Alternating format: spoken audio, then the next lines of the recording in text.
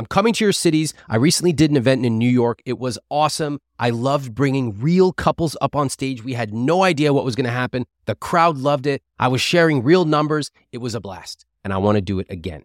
I'm looking to coach couples on stage at my next 2 live events, one in Philly on June 1st, one in Boston on June 4th. If you and your partner want help connecting over money, you want to solve a big financial challenge you have, please apply at iwt.com/live coaching.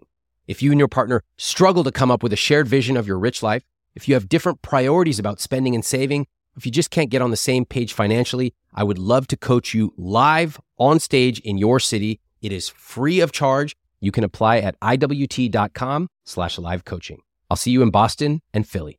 You know, money doesn't have to be boring. I get a lot of questions of people who have set up their accounts, who have money being saved, and they're like, what now? What's next? How am I supposed to design my rich life? That is why I created the journal. The journal is something you can do either on your own or with a partner. Imagine yourself 15 minutes in the morning, you have a cup of steaming tea, and you're sitting down following the prompts that help you envision what your rich life is. What's your perfect week? What's your perfect month, year? This journal is designed as a no numbers journal. It's not technical, but it's going to help you understand what you truly value and also what you don't care about. I recommend you pick up a copy of this journal. You can do it solo or with a partner, and it will help you design your rich life. Get it at any bookstore now. I was running late from work and showed up at the office, and she was having a conversation with him. And the first thing he was talking about as I sat down was how to manage credit card debt now that she had $10,000 of credit card debt. And I was like, you have $10,000 of credit card debt? I thought I could fix it for a long time. I kept telling myself, why bring somebody else into this space when it's so awful? I don't want anybody else to feel like this. I just kind of felt like my trust was rocked for those first 2 weeks. Like I just kind of felt violated. And it wasn't even my money. If we want to have a family together and grow together, like this can't happen anymore. I'm Ramit Sethi, and this is the I Will Teach You to Be Rich podcast. My guests today are Dan and Jordan. Dan earns $125,000 a year, and Jordan earns $60,000 a year. And for the most part, they don't really think about money that much. Or at least that's what Dan thought, right up until the moment when he discovered Jordan was keeping $10,000 in credit card debt from him. And it wasn't the first time. Let's listen in.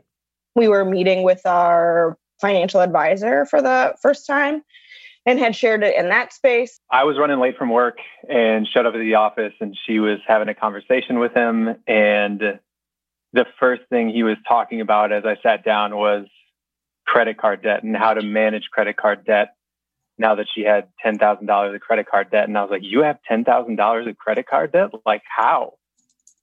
And in those type of conversations, like he obviously was like, you didn't know this? I didn't want to have that conversation there. Like I wanted to keep it progressing and focus on everything we were there to accomplish. And if it happened, we need to figure out a way forward. I think what was jarring to me is that technically we were married, and like a good tenet of a good marriage or a good relationship period is communication. And the fact that that didn't even get shared with me, because a lot of the debt was from our wedding. Our parents were very gracious with us and generous on wedding related costs. And I thought net, like we were good. I had even invested a little bit in advance of the wedding and made some off the stock market and threw it towards the wedding. Like I thought we had nothing. So that was really surprising to me because I never wanted to go in debt for a wedding. Like I just thought that was outrageous. So hearing that not only caught me off guard, but it was kind of like, well, why wouldn't you just share this with me? Yeah, it's so horrifying. Honestly, I kept it a secret because I thought I could fix it for a long time. I had an idea in my head that I'd be able to do it on my own. I also had this, I think, fear about what the reaction would be. And I think after so long, it just was a part of me. And I knew how much it impacted me emotionally that I was worried about what and how it would impact Dan. in long run, like it's going to suck either way. And it sucked either way. But I had this idea in my head. I had one of those invisible money scripts in my head that I'd fix it. And I went through it for a long time of like, I can fix it. I can fix it. I'll get it down. It's not a big deal. That, I think, is that in a nutshell, is that I really thought that I could do it myself and that I didn't need help from anybody else. The best predictor of your future behavior is your past behavior. So I suspected this wasn't a one-time thing. And usually when you see people behaving in a peculiar way with money, it's not the first time. And by the way, this is true in many different parts of life. There's a great book called The Gift of Fear by Gavin de Becker. And he talks about how when violent crimes happen, inevitably, the local news will go out there, interview the neighbors, and they'll always say the same thing. He was such a nice guy. And then more times than you can believe, they'll do a little bit of investigation, a little bit of digging, and you'll find out there was a history of unusual or destructive or even criminal behavior. By the time you notice something is really off, it's almost never the first time. Now, I highly recommend that book. It's called The Gift of Fear. And you can actually search for Ramit book recommendations to find out more of my favorite books. Let's see if my suspicions here are correct. The second go around was when we were applying for our mortgage or applying for approval for our mortgage, our lending application. And so both times they came out with in other places. So not like me, like finally like coming to my knees or, you know, like coming to the ground to be like, hey, this is happening. This is hard. They came out in you know, I don't know if public ways is the right way to say it, but in spaces involving other people where that information was then like disclosed or brought up from those spaces. And do you think that makes it different that it involved other people? Yeah, absolutely. The impact of it felt maybe more weighted because I didn't come to him initially, right? Like I didn't come to say, hey, I'm having a really fucking hard time. I'm in debt. I've accrued this debt. Like I need help. So we put Jordan on a good track record of like, okay, let's move this debt over to a 0% interest credit card for a year. Let's figure out how you can chip away at it and eventually like get this down to zero. She was making great progress on it. Like, I think, what was it, Jordan? For like 2 years, you got it down from like $10,000 to $6,000. Yep. So like she did a great job. I think was really frustrating looking forward to when we were submitting letting applications is that it came again. And like, I knew there wasn't any like big purchases happening or anything along those lines. And I just kind of felt like my trust was rocked in the form of really like not disclosing that since we had already been through it before. And the fact of like putting thousands of dollars again back into the credit card, which is the worst debt that you can have, and not sharing about it when we're putting massive documents out there to get approved for lending, like that's an issue for me, especially since I was the one putting up all of the money for a home. So like, I can forgive you on the first time. I can forgive you on the second time, but like, I can't, like as a family, if we want to have a family together and grow together, like this can't happen anymore. And like like we're not rich people right now. I mean, like in terms of how you define it, like, yes, we're doing pretty well for our age, but at the end of the day, like we can't really afford that going forward, especially like when you think of, so her parents were going to give us some money for a down payment or something. That money in conversation after this, we put towards a credit card to get rid of all of that rather than putting it in towards a home that would probably appreciate maybe like 4% a year or something along those lines. Like it just didn't make sense. So take that out of the equation.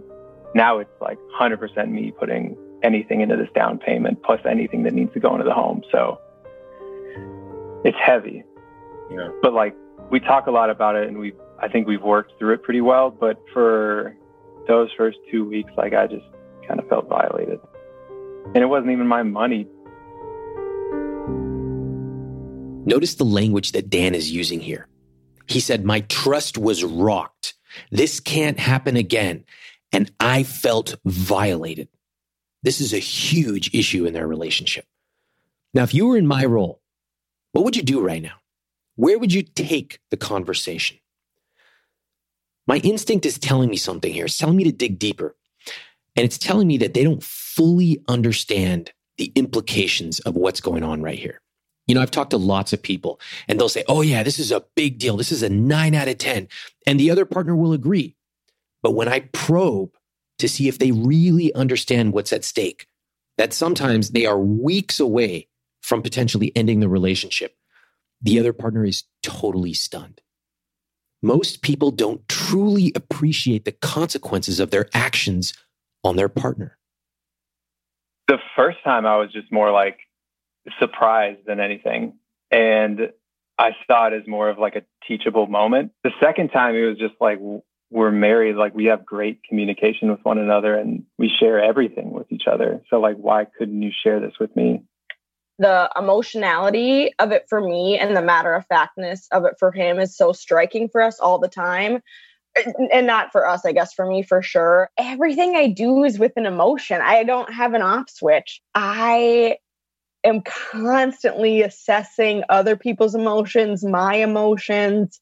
I'm worried about other people's emotions. I was so sick about what would happen or what Dan's reaction would be. I knew it would be awful. I knew how disappointed he would be. I'm not buying it. Remember what I say. People with money problems love to talk about their money problems.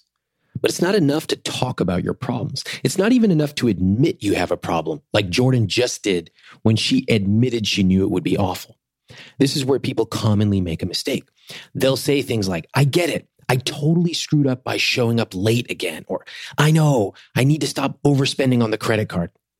Guys, admitting a problem is a good first step, but it's just the first step. Especially when a partner is involved, they need to see change, not just hear words. I want to probe how Jordan is feeling about this. I think she's using a lot of words, but I still don't really understand how this is affecting her. If you ever follow me on Instagram, sometimes you'll see me post about my behind the scenes travel experiences, coffee tours, salsa making classes in Mexico, all kinds of culinary stuff in India. And I'll get a lot of people saying, where do I find that Kyoto notepad maker that you found? And one place you can find that is Viator. In fact, my wife and I used Viator to book a Segway tour where we took a tour of a new city and we had an amazing experience, something we never would have thought of doing on our own. They offer everything from simple tours to extreme adventures. And with over 300,000 bookable experiences in 190 countries, there's something for everybody. Plus, Viator's travel experiences have millions of real travel reviews, so you have the information you need to book the best travel activities for your trip. When you book a travel experience with Viator, there's always flexibility and support with free cancellation, payment options, and 24/7 service.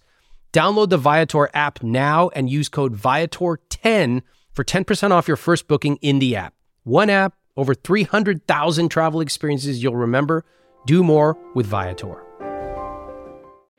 I get tons of email every single day, and I want to give you a behind-the-scenes look at how I manage emails from my team, from my family, and from you.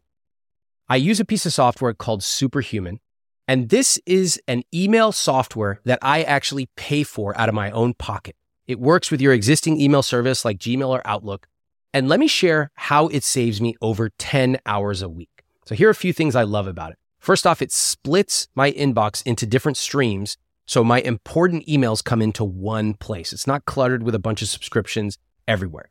Next, I use keyboard shortcuts, unlike you barbarians who literally click and peck through every single email. U to mark it unread, S to star it, J or K to cycle through messages. I use keystrokes to schedule messages, like when I want to ask one of my coworkers a question, but I don't want to send them an email on a Saturday. Now, I can work through dozens of emails in minutes using this. And Superhuman just introduced an AI feature which allows you to take a huge email with all these people chiming in and automatically summarize what's going on in a few bullet points. It'll even draft emails for you. So if you want to buy back your time, Superhuman is a no-brainer to me. It's something I spend my own money on, and I love it. Right now, all IWT listeners will get a free month of Superhuman. You can get started at superhuman.com/Ramit. That's superhuman.com/Ramit, RAMIT.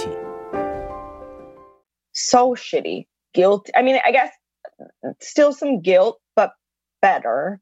Oh, might get up. See, I'm going to get emotional. It's hard. I mean, it's really hard. Sorry. It's hard to think about having like the compare, like to hear how unequal they are is hard. But for the first time, I feel like it's not heavy, and that there's a chance, like that I have a chance to do better. That feels better and okay. And I haven't been able to say that, like prior, I haven't been able to actually look at what I have without seeing a deep dark hole. It was hard to have to unload it onto other people. It's still hard to have done that, right? Like to let other people into that hole. When I go back and think about how the information came out, like how it finally came to be, I regret it, but I don't know how I would have been able to have gotten to that point. Otherwise, I really don't. And that's so scary to think about. It really is. It's so horrifying to think about. As a partner, and being someone who's solution oriented, like there's no way that I can't just like not help her through this and try to make it more approachable. And we've had those conversations like we talked about previously of like, okay, how do we make this where you can be a little bit more vulnerable and I can help answer questions to make it better. But at the end of the day, like it's just a tough scenario, like it's still relatively new, even though it happened once previously. Yeah. One of the things I'm hearing from you, Dan, is that it sounds like you are willing to engage, have discussions, understand her perspective, but also you need this problem to not happen again. Yeah. At this point, I was feeling a little stuck. I had hoped to get them to talk about what the consequences of this behavior would be on their relationship.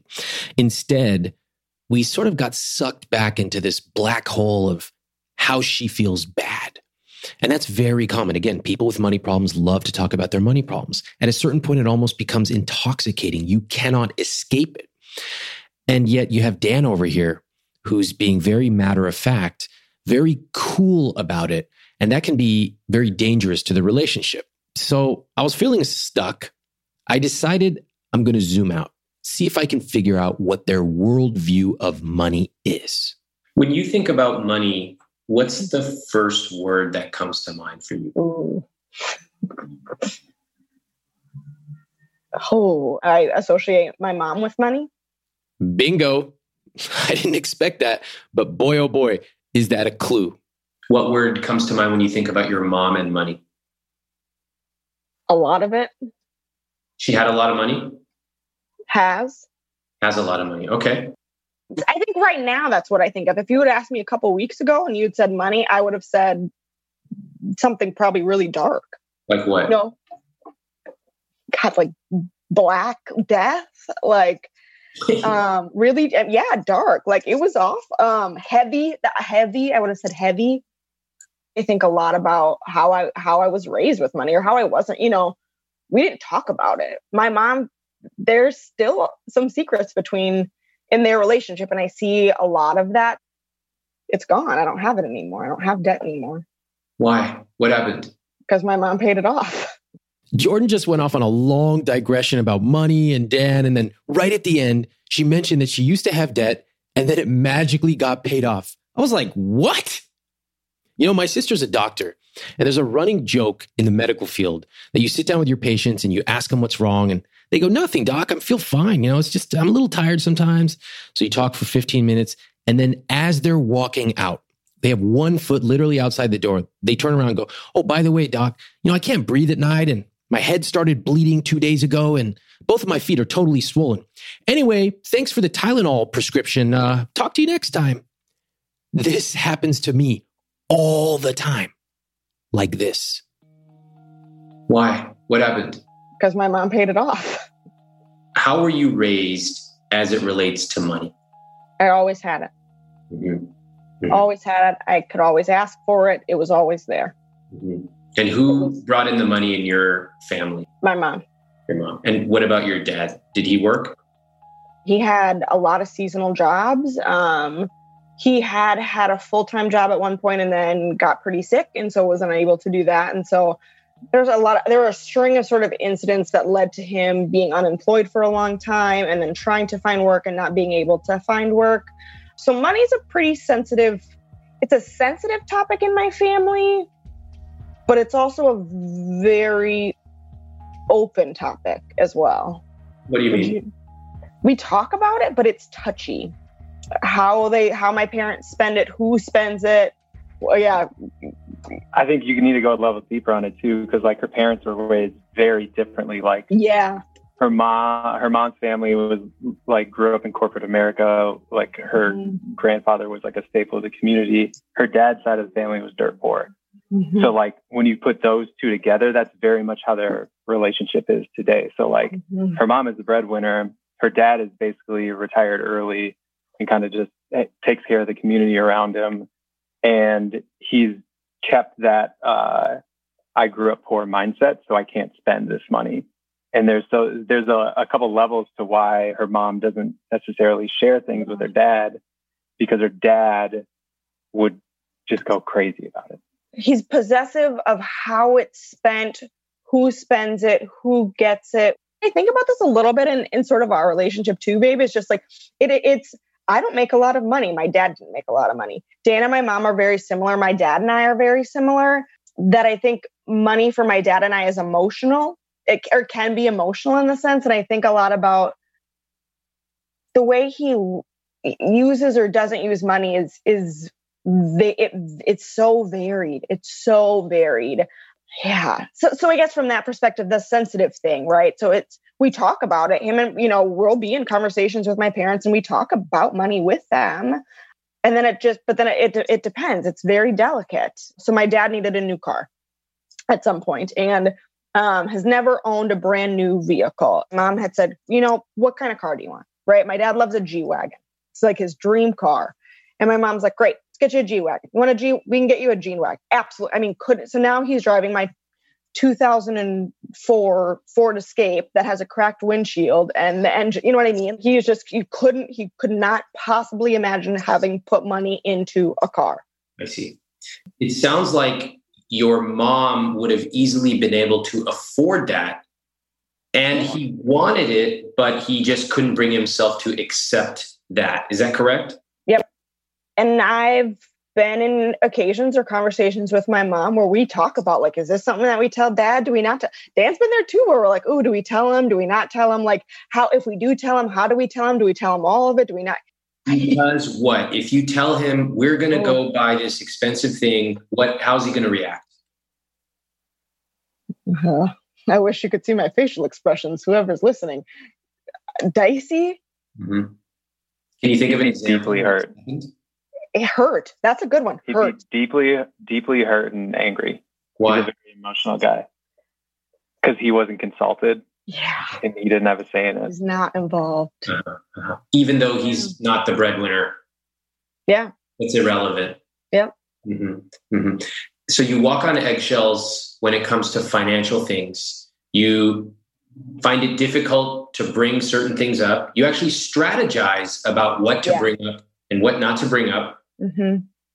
And I'm going to venture to guess that you have probably forgotten on a couple of occasions and something slipped out and he got angry, mad. Can you think of an example like that? Okay, this is it. This is the clue. Remember a few minutes ago when I asked you, what would you do if you were me? Now, as you're hearing what Jordan is saying about how she was raised, would you change your answer? What we're hearing right now is the crux of what's driving Jordan's behavior. Her overspending, and more importantly, her hiding of money. Can you hear it? Jordan, do you think there are any cultural issues and or gender issues with... Oh, yeah. Oh, gender for sure. Talk to me about those. My dad is a macho. I mean, I think there's a lot that goes into him not making the money in our family as a male. I think that there's a lot of sensitivity to the fact that he doesn't provide for our family in some sense, right? He provide and I think what's so fascinating is that, so I'm a psychologist. I mean, mental health is my game. Like, I self-analyze the hell out of everybody. And I think so often about my dad provides in so many other ways. He really does. He is the backbone of our family for so many reasons that aren't bringing in money or having a job. But I think it cuts him in pieces.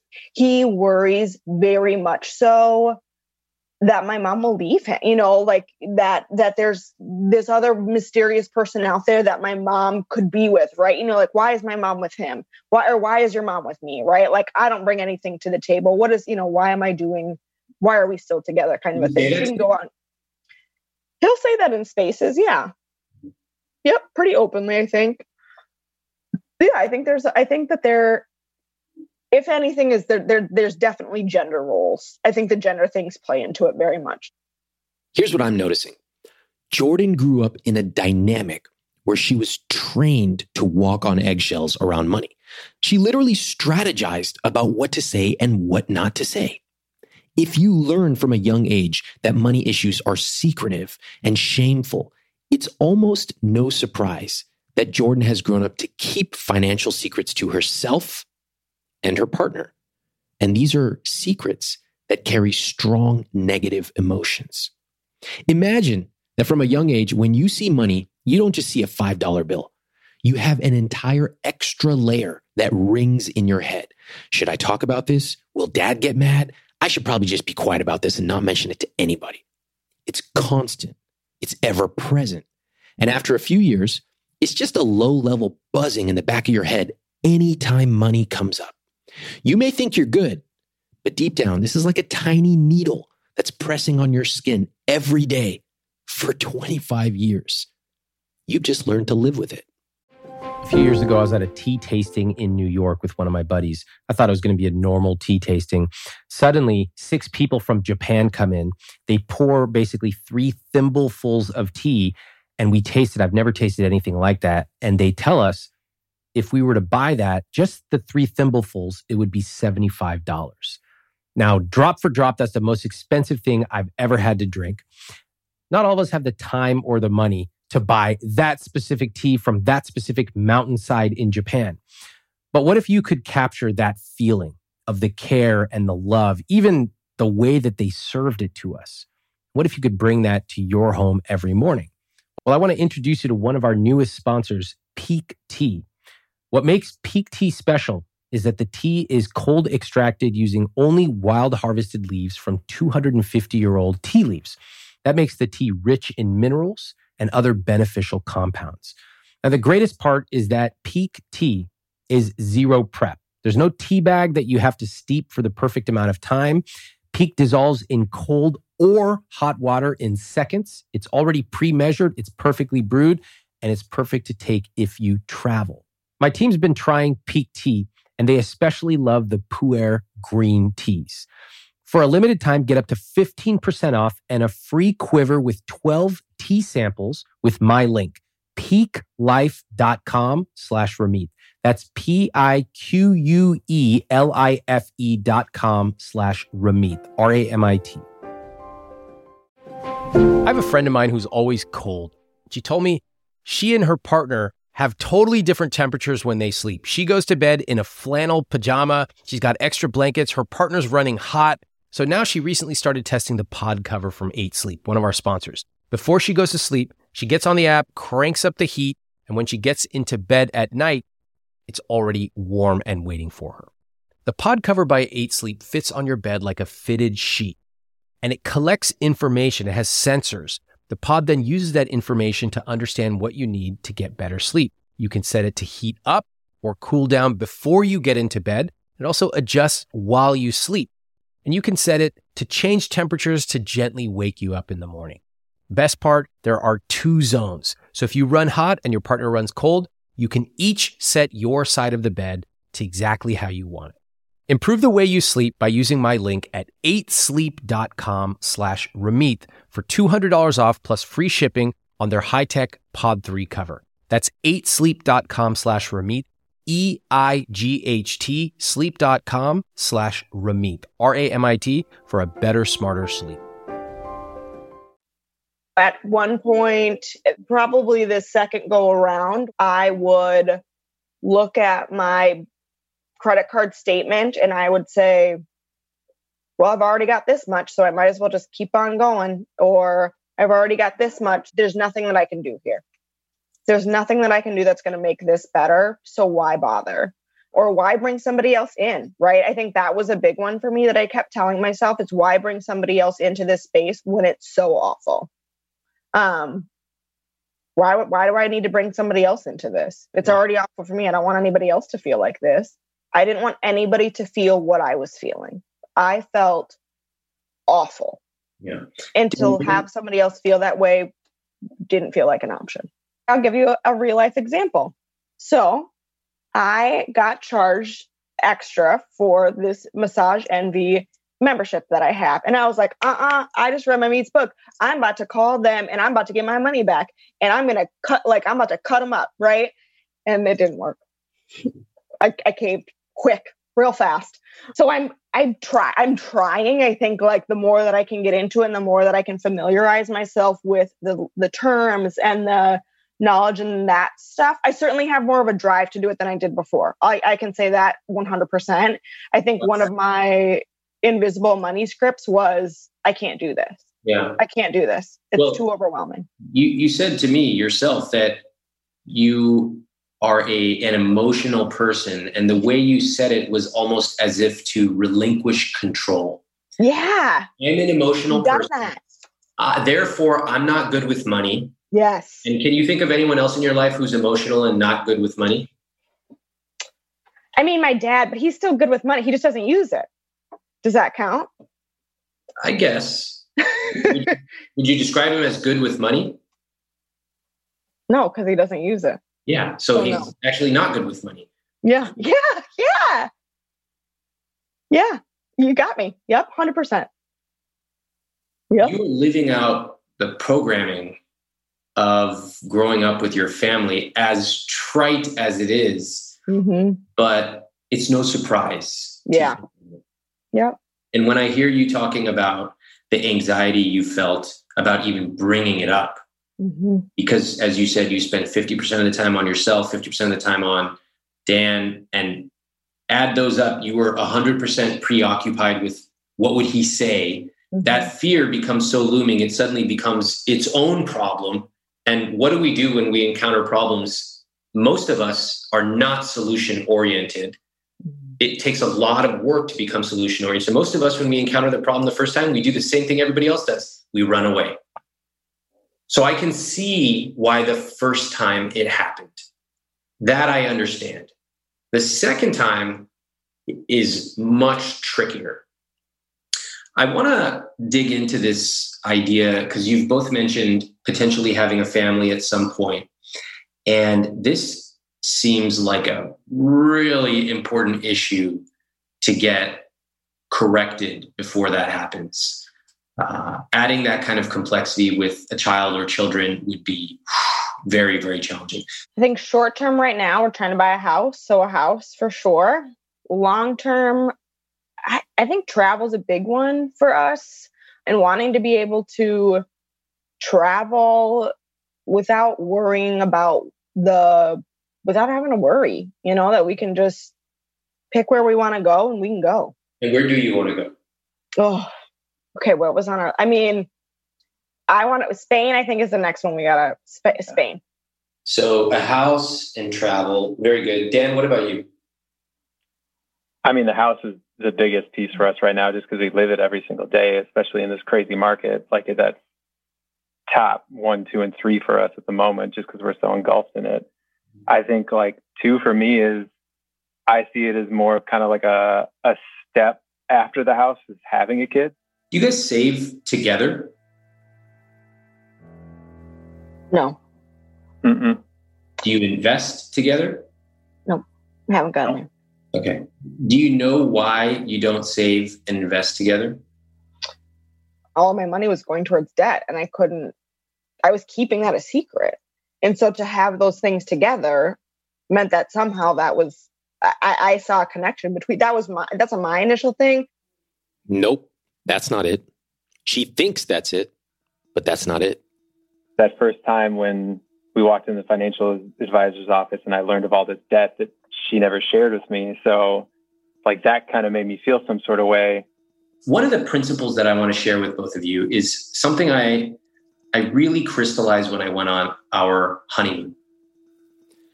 You might remember this story from episode 4 of the podcast, where I sat down with John and Wendy to teach them about the importance of both having skin in the game if they want to play together. Skin in the game. It means if you go on a trip, everybody who comes needs to plan at least something, even if it's just bringing the sunscreen. If you haven't heard that episode yet, go back and listen to it for the full story so that you understand this rule. But essentially, the key principle here is that one way to get buy-in is to make everybody have to put a little skin in the game. If you're bringing someone along with you in whatever part of life, they need to put some skin in the game. Now, I think that there's an opportunity for both of you to do the same thing here. One of the reasons that you both are not saving and investing beyond the secret debt and beyond all these things is that neither of you have anything you're actually saving for. Everything you're saving for is really boring. Did you hear it? Do you guys remember what you told me? Yeah. I'm pretty excited about this house for me. The house is cool. Okay, I'm sure it's a beautiful house. I'm sure it's great. What about the future kid? What about it? That Spain was nice. What about the kid? You didn't tell me anything about what you want to spend the money on. You did indicate that it was going to be a male, which I don't appreciate. No, I didn't. That's neither. Yes, you did. You said he, and we can roll the tapes back, but that's neither here nor there. Well, okay, we can talk about the gender stuff later, but I have to tell you, Dan, I'm not excited by saving for a kid. What are you going to spend the money on for your son or daughter? All right, you got me. Some J's. Hold on. I'm not trying to get anybody. I'm trying to get your dreams out on paper so that you both have a reason to save together. And when you do this, Dan and Jordan, you're not going to have to push each other, which is, I found, is a really losing battle, especially when you are at divergent levels of expertise and interest, but rather you're going to be pulled towards the things that create your rich life. So I want to do a different exercise this time because I was bored by what you told me. Oh, I want to travel. So does everybody. I want to breathe oxygen. You got anything else for me? Let's dream a little bigger. So instead of a couple things that you're interested in, I want to ask you both to take 30 seconds and I want you to think about your bucket list items. The amazing things you want to do or accomplish. And it could be individual. It could be joint together. So take 30 seconds. I want to have multiple properties in different cities for us to be able to travel to. So like I would love to retire well before 65 and have a couple different properties that we could either Airbnb on the side and then enjoy with friends and family if we wanted to go visit the city. For example, like I would love to have a house in Savannah. I'd love to have a place in New Orleans, another spot in Minneapolis, etc. Fantastic. Way more compelling. I love this. So you have this concept, you have multiple properties and they're big enough that you could go with friends. You could let them stay while you're not there. You could Airbnb it out for a little extra cash. And what age do you want to retire at? Man, I'd love to retire at like 55. Great. Okay, this is a vision. 55, you're driving around let's go to New Orleans today. You know what? Minneapolis tomorrow. That's a rich life. Okay, hold on to that. I love that. Jordan, what about you? I have 2. One's together, one's individual. Together goal. I hope you're not going to think this is boring, man.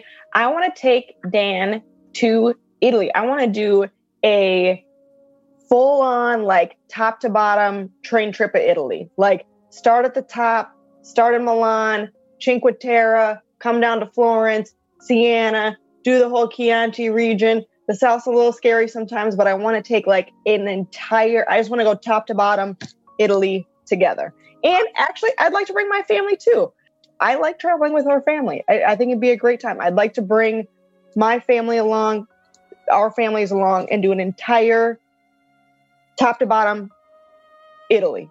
Full court appetizers. I want the cheese board and plate. I want the bottle of wine.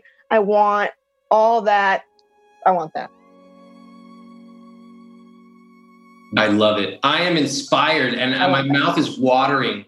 Okay, hold on. I got to ask a few questions because this is the kind of trip that I'm living for. How long is this trip in your mind? A month. A month. Okay, so that means both of you take a month off of work, whatever work is, to do it. Yep. Great. It definitely can't be less than a month. Oh, at least a month. Beautiful. Yeah. And you seem to know all the cities that you want to go to. You know that you want appetizers. You know the kind of food and drinks you want. Is there anything else in the back of your head I'm going to do this? In Italy? Yeah. It's got to be in the summer. Great. Summertime.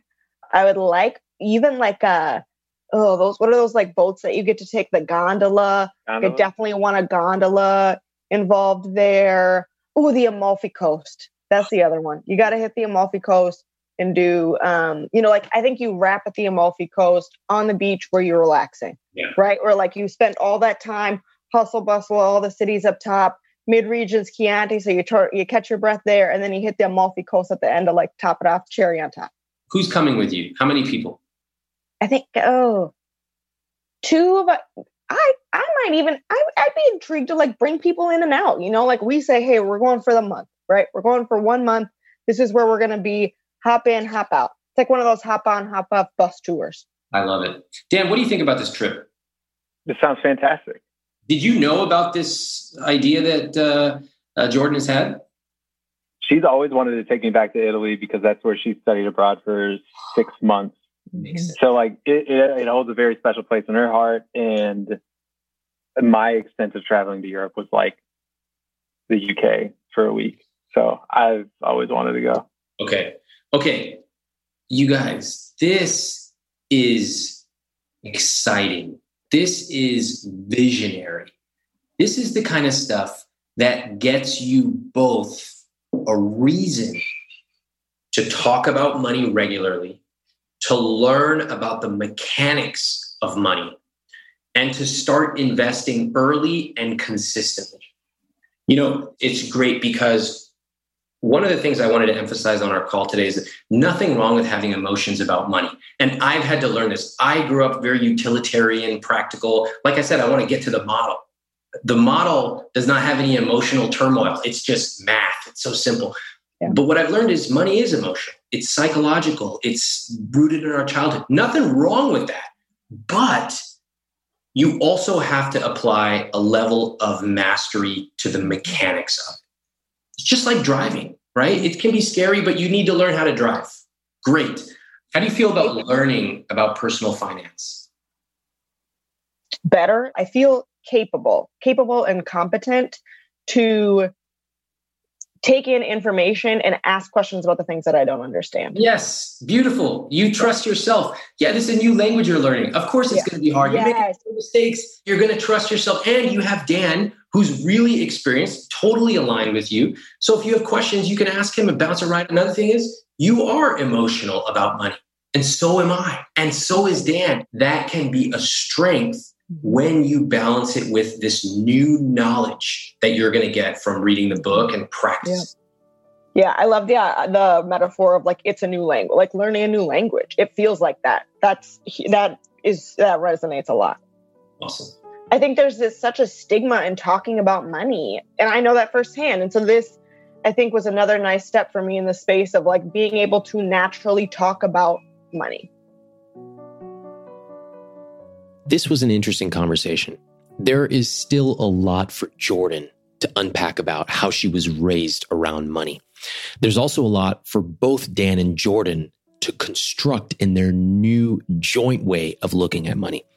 But one of the things you heard me do just in the last few minutes is to really shift them away from talking about their problems, which exist and are real and definitely need to be addressed, and to start talking about what they want to do with their money. In other words, it's typically a very bad strategy to sit there and only talk about problems. It's also a horrible strategy to tell people, you got to stop that. That berating people does not work. I found it's way more compelling to help people construct their own vision of a rich life and then teach them the foundations. Like, learn how a Roth IRA works. Learn your debt payoff date. And when you combine those two things, this beautiful rich life vision, plus the basic foundations and mechanics of money, you're on your way towards a rich life.